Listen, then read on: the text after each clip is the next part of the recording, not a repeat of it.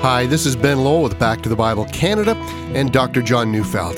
Today we continue our series in the book of Revelation called The Triumph of the Lamb with a message entitled Jesus Against Balaam. So turn to Revelation chapter 2, verses 12 to 17 as we begin.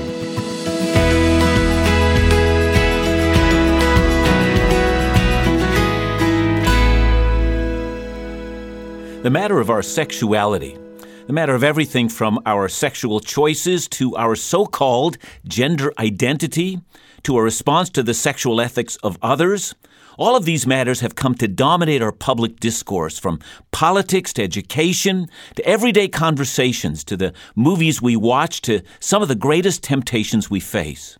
Sex is everywhere. We're literally swimming in a sea of it. From the internet to magazines that we pick up, to the matter of sexual thinking and sexual activity, it's constantly thrust into our path. Even if we decide to avoid it, would seem that it will not avoid us. Christian people can't pretend we don't live in our society. And it might be one thing to say that the Church of Jesus Christ is providing an alternative to the sexual brokenness that is around us, but in fact, we're often overwhelmed at how often the brokenness is found its way into our churches and into our lives. Fact is, we're not immune. But Jesus has something to say to us as we live in this world. We've been studying the book of Revelation, and we've been reading Jesus' message to the 7 churches. To the first church in Ephesus, he commanded them to recapture their first love. Then to the second, the church in Smyrna, he offers no criticism but only encouragement to continue to be strong in the day of persecution. We now come to Jesus' message to the third church, the church in the city of Pergamum. I'm reading Revelation 2, 12 to 17. And to the angel of the church in Pergamum write, the words of him who has a sharp two-edged sword. I know where you dwell, where Satan's throne is. Yet you hold fast to my name, and you did not deny my faith, even in the days of Antipas, my faithful witness, who was killed among you where Satan dwells. But I have a few things against you. You have some there who hold to the teaching of Balaam, who taught Balak to put a stumbling block before the sons of Israel, so that they might eat food sacrificed to idols and practice sexual immorality. So also you have some who hold the teachings of the Nicolaitans. Therefore repent. If not, I will come to you soon and war against them with the sword of my mouth. He who has an ear, let him hear what the Spirit says to the churches. To the one who conquers, I will give some of the hidden manna, and I will give him a white stone with a new name written on the stone that no one knows except the one who receives it. Now, as we have noted, all these messages to the churches follow a familiar formula. First, Jesus identifies himself in a way that is pertinent to each church. Then he commends what they have done well, and then third, he calls them to repent of any sin. Finally, he offers both counsel on what to do and a promise that they can claim. So let's follow this message to Pergamum. But before we do, let's learn something from the ancient city of Pergamum. Pergamum was not a major commercial and economic center, as were Ephesus and Smyrna. One of the key reasons for that is that, unlike these other 2 cities, Pergamum did not have a seaport, but was located inland. It was also the most northern of the 7 churches of Revelation. But the city was very important. The Romans had made Pergamum the Roman capital of the province of Asia, and as such, it contained the seat of government of that area. But also, because of the way in which the Roman government functioned, Pergamum was also the center of the imperial cult. That is, it held the most prominent temples dedicated to the worship of the Roman emperor. And this, as is very easy to imagine, presented the Christian church there with many difficulties, because a refusal to worship the emperor was considered an act of treason. And so Christians in this city were seen as disloyal to Rome. See, the reason why Jesus refers to this city as the place where Satan has his throne is no doubt a reference to that reality. Because Pergamum was the seat of government, it was the home of one of the largest libraries in the ancient world, containing somewhere around 200,000 volumes. Indeed, if you think about it, the word parchment actually is derived from the word Pergamum. And so the city was the center of learning as well as government. But Pergamum also had more temples than just to the emperor. The city had an acropolis about 1,000 feet high on which were numerous temples, and had become the center of the serpent god of healing, a god named Asclepius. And from this temple came the college of medical priests. And when Jesus addressed the church in that city, he wanted the church in Pergamum to concentrate on the fact that he has a sharp two-edged sword. Back in chapter 1, that sword was seen as coming from his mouth. Now, he didn't mean by that he has more power than the Roman government. The sword is turned toward the church itself. As we will see, this is a church that had grown lax toward pagan practices, and Jesus wants this church to fear him far more than they fear the cultural climate in which they live. Understand it in context. Pergamum, because it was the capital center, was also the residence of the proconsul, a man who was given the power to put people to death. And indeed, the symbol of his office was the symbol of a sword. But Jesus has the ultimate sword.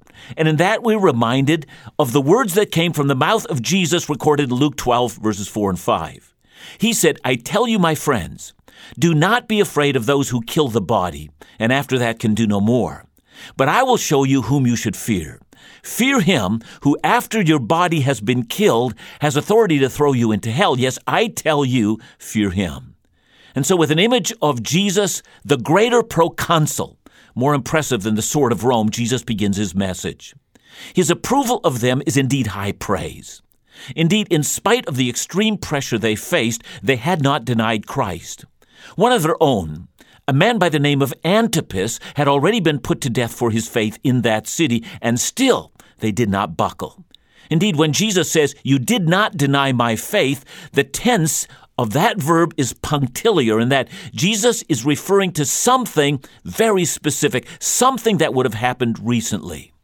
Now, reading the letter today, we don't know what that specific thing was, but they knew, and Jesus is saying that he knew as well. Indeed, the moment of crisis that overcame them from the Roman government was met with courage and with faith, even though it had resulted in a loss of life. And in this, we know that Antipas had joined the company of our Lord's martyrs, and the church had remained strong. And whenever Christians today hear of or encounter a church that has stood strong in the season of persecution, we, like Jesus, need to honor that church. As Western Christians today, I am deeply moved by both the plight and the courage of the persecuted church. We need to show honor to those whom Christ honors. Perhaps because of this, we might find verse 14 so surprising. "But I have a few things against you." And then to our amazement, we find Jesus speaking most sternly to them about sexual immorality, about idolatry. And we might wonder how it can be possible that a church that seemed to be willing to stand faithful until death could in the same breath allow a moral compromise to find its way into their fellowship. Before we get into the details of what that compromise was, let me impress upon us the need to be faithful in all things. Satan, our enemy, seeks our undoing. Like an ancient battle where one army attacks another, great military strategists do not attack their enemy at the point of their strength, but at the point of their weakness. And there was a great weakness among the Christians in Pergamum. It's no different with us. And because the weakness among the Christians in Pergamum was related to both a sexually permissive culture and the idolatry in that city, we should do well to hear this warning. For we, like they, live in a society in which Christ's demands regarding our sexuality must be heard. Christ does not consider it an excuse to say, but Lord, I live in a soup of sexual immorality. What can I do?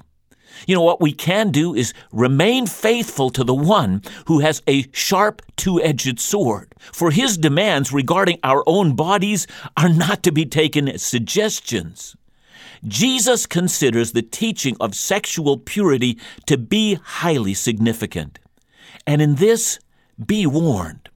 Whenever you hear supposed Christian teachers say that the real issue of our day is care for the poor and the alien, matters of social justice, and that issues of our own sexual actions are but secondary, Listen, they betray that they do not have the Spirit of Jesus.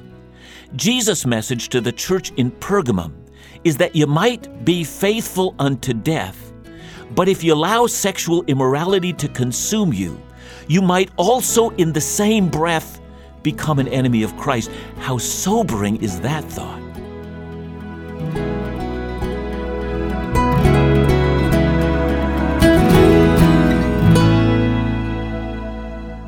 This month we're broadcasting Volume 1 of Dr. Neufeld's newest series, The Triumph of the Lamb, a study in Revelation. This is the first of 4 volumes to be broadcast over the next several months, and each time we want to offer you the newest volume at a very special price. So for the month of March, Volume 1 of The Triumph of the Lamb, a study in Revelation on CD, is available for only $10. This 15-message volume covers Revelations chapter 1 to 5, including an in-depth study of the 7 churches. Discover the book of Revelation like never before. And please remember, all our Bible teaching programs and resources are possible only because of your generosity. So consider an important ministry gift this month. Call us to order The Triumph of the Lamb or to offer a ministry donation at 1-800-663-2425 or visit us online at backtothebible.ca.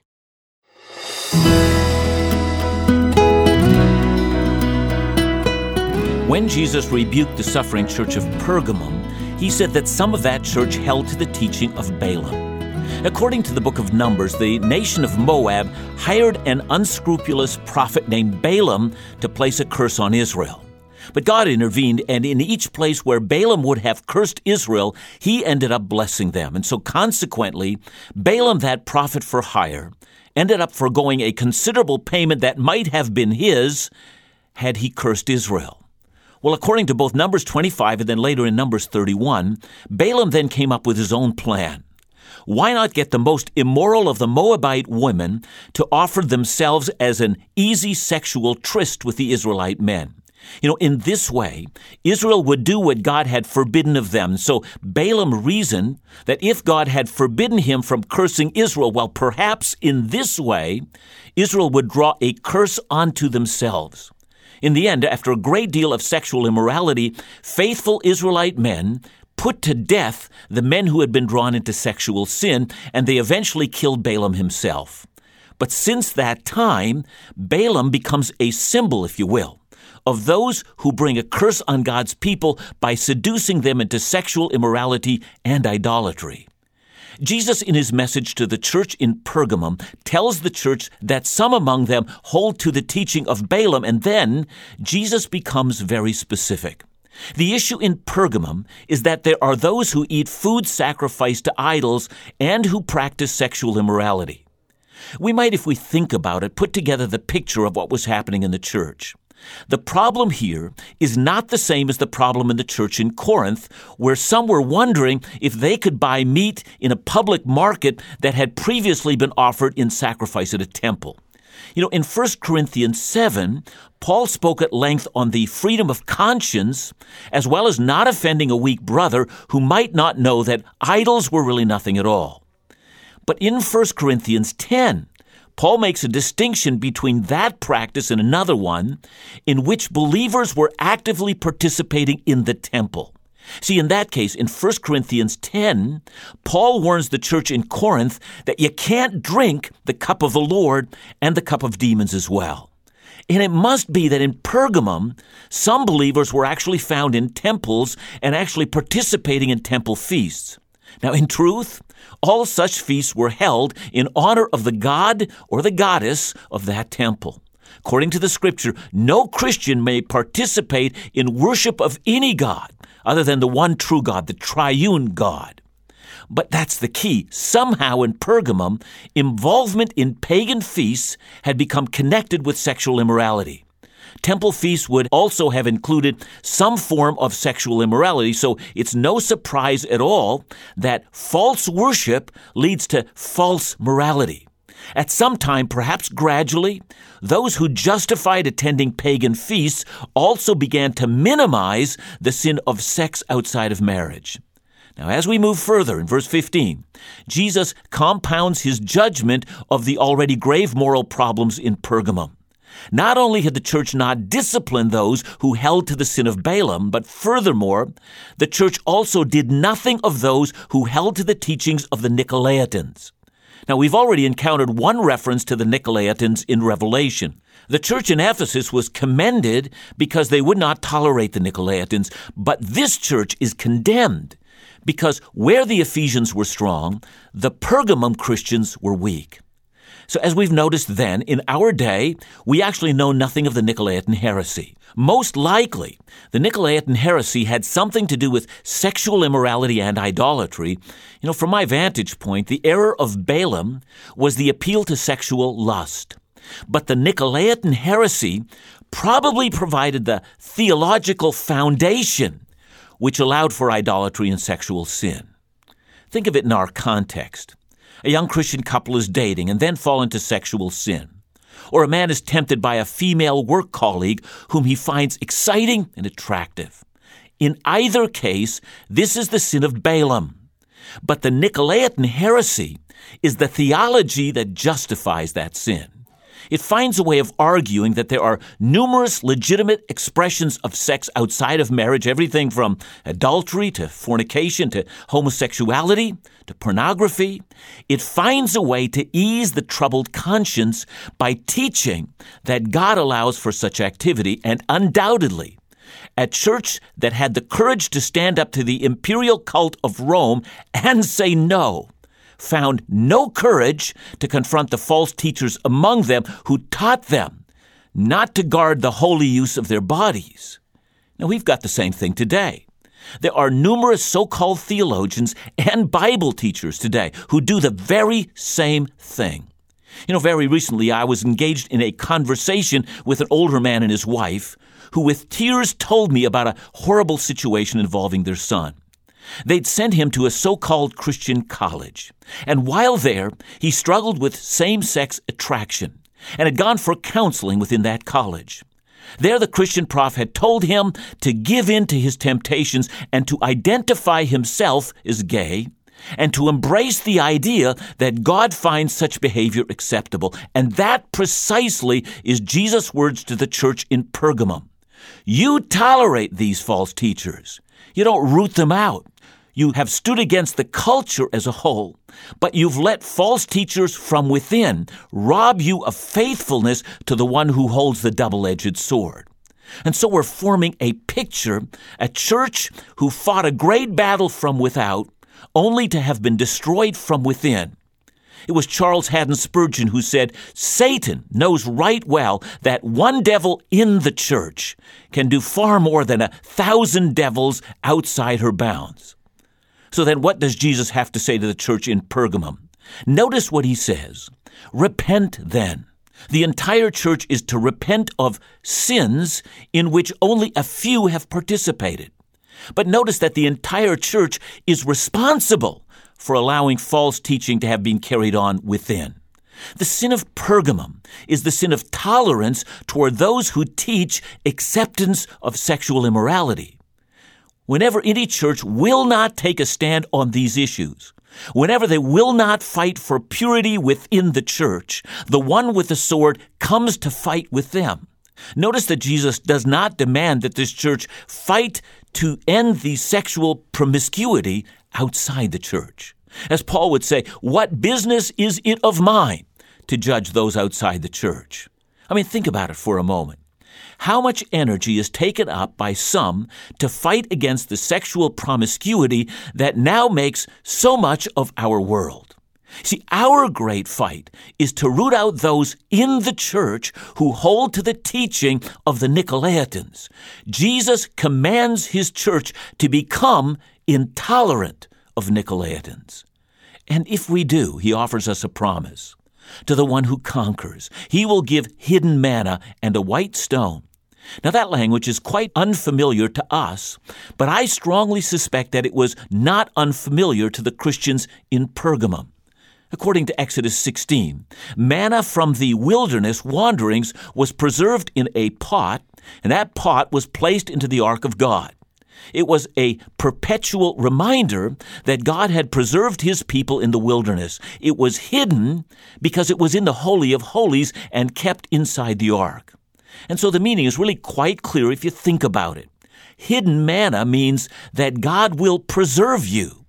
The church of Pergamum were promised that if their faithfulness created an internal conflict with false teachers from within, that God would take care of them. Now, the white stone represents God's forgiveness or God's clearing his people from all their sins. In ancient Pergamum, when a man or a woman stood before a tribunal, if the jury found that man innocent, they would produce a white stone. And Jesus is telling this church, take a stand for purity, and I will produce for you a white stone in the presence of my Father. I will proclaim you innocent. We as a church need to hear that. Never tolerate sexual sin in the church. If the world around us celebrates sexual uncleanness, we as the church will celebrate sexual purity. We'll call for God's people to repent of all known sins and claim his forgiveness, a forgiveness that was bought us by the cross of Jesus our Lord. And in this way, we're called to be the radical people of God, celebrating Christ and not the world. We hold to a Jesus who proclaims to us the will of his Father. Jesus, and not a civil magistrate. Jesus, and not the seat of government, will be our guiding principle. Well, it seems pretty obvious here that Jesus is taking a stand, and it's about purity, and it's about purity first and foremost within the church. And in some ways, I think, we can compromise on that today, and I think we're seeing that compromise. But isn't that why we think it's so important to do expositional Bible teaching at Back to the Bible Canada? Yeah, thank you, Ben. That is such an important point. I think because of the culture that we live in, it's very easy for us to make or to minimalize certain sins that our culture minimalizes.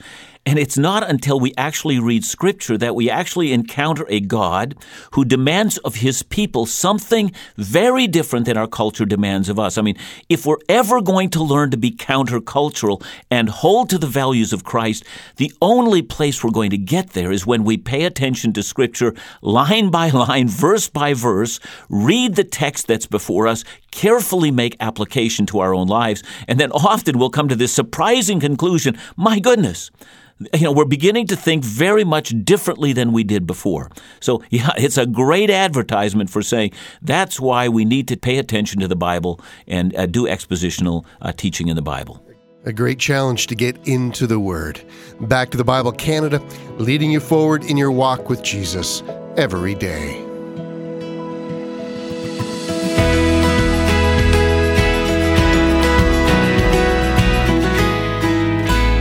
It's happening. After a 2-year break, Back to the Bible Canada is inviting you to join us February 2018 for a Celebration Caribbean cruise. 1 week of cruising the pristine waters, visiting beautiful island vistas, and most importantly, joining the Back to the Bible Canada ministry team, including Dr. John Neufeld, Laugh Again's Phil Callaway, and very special musical guests and new friends from coast to coast in a time of reflection, refreshment, worship, and fellowship with God's people. These events are incredibly popular, so don't hesitate to reserve your spot now and sail the Caribbean with Back to the Bible Canada. For cruise and registration information, call us at 1-800-663-2425 or visit backtothebible.ca. And an important reminder to all of our Back to the Bible Canada supporters, no ministry funds are used to facilitate vacation events. The entire cost of the event is met exclusively by those who participate.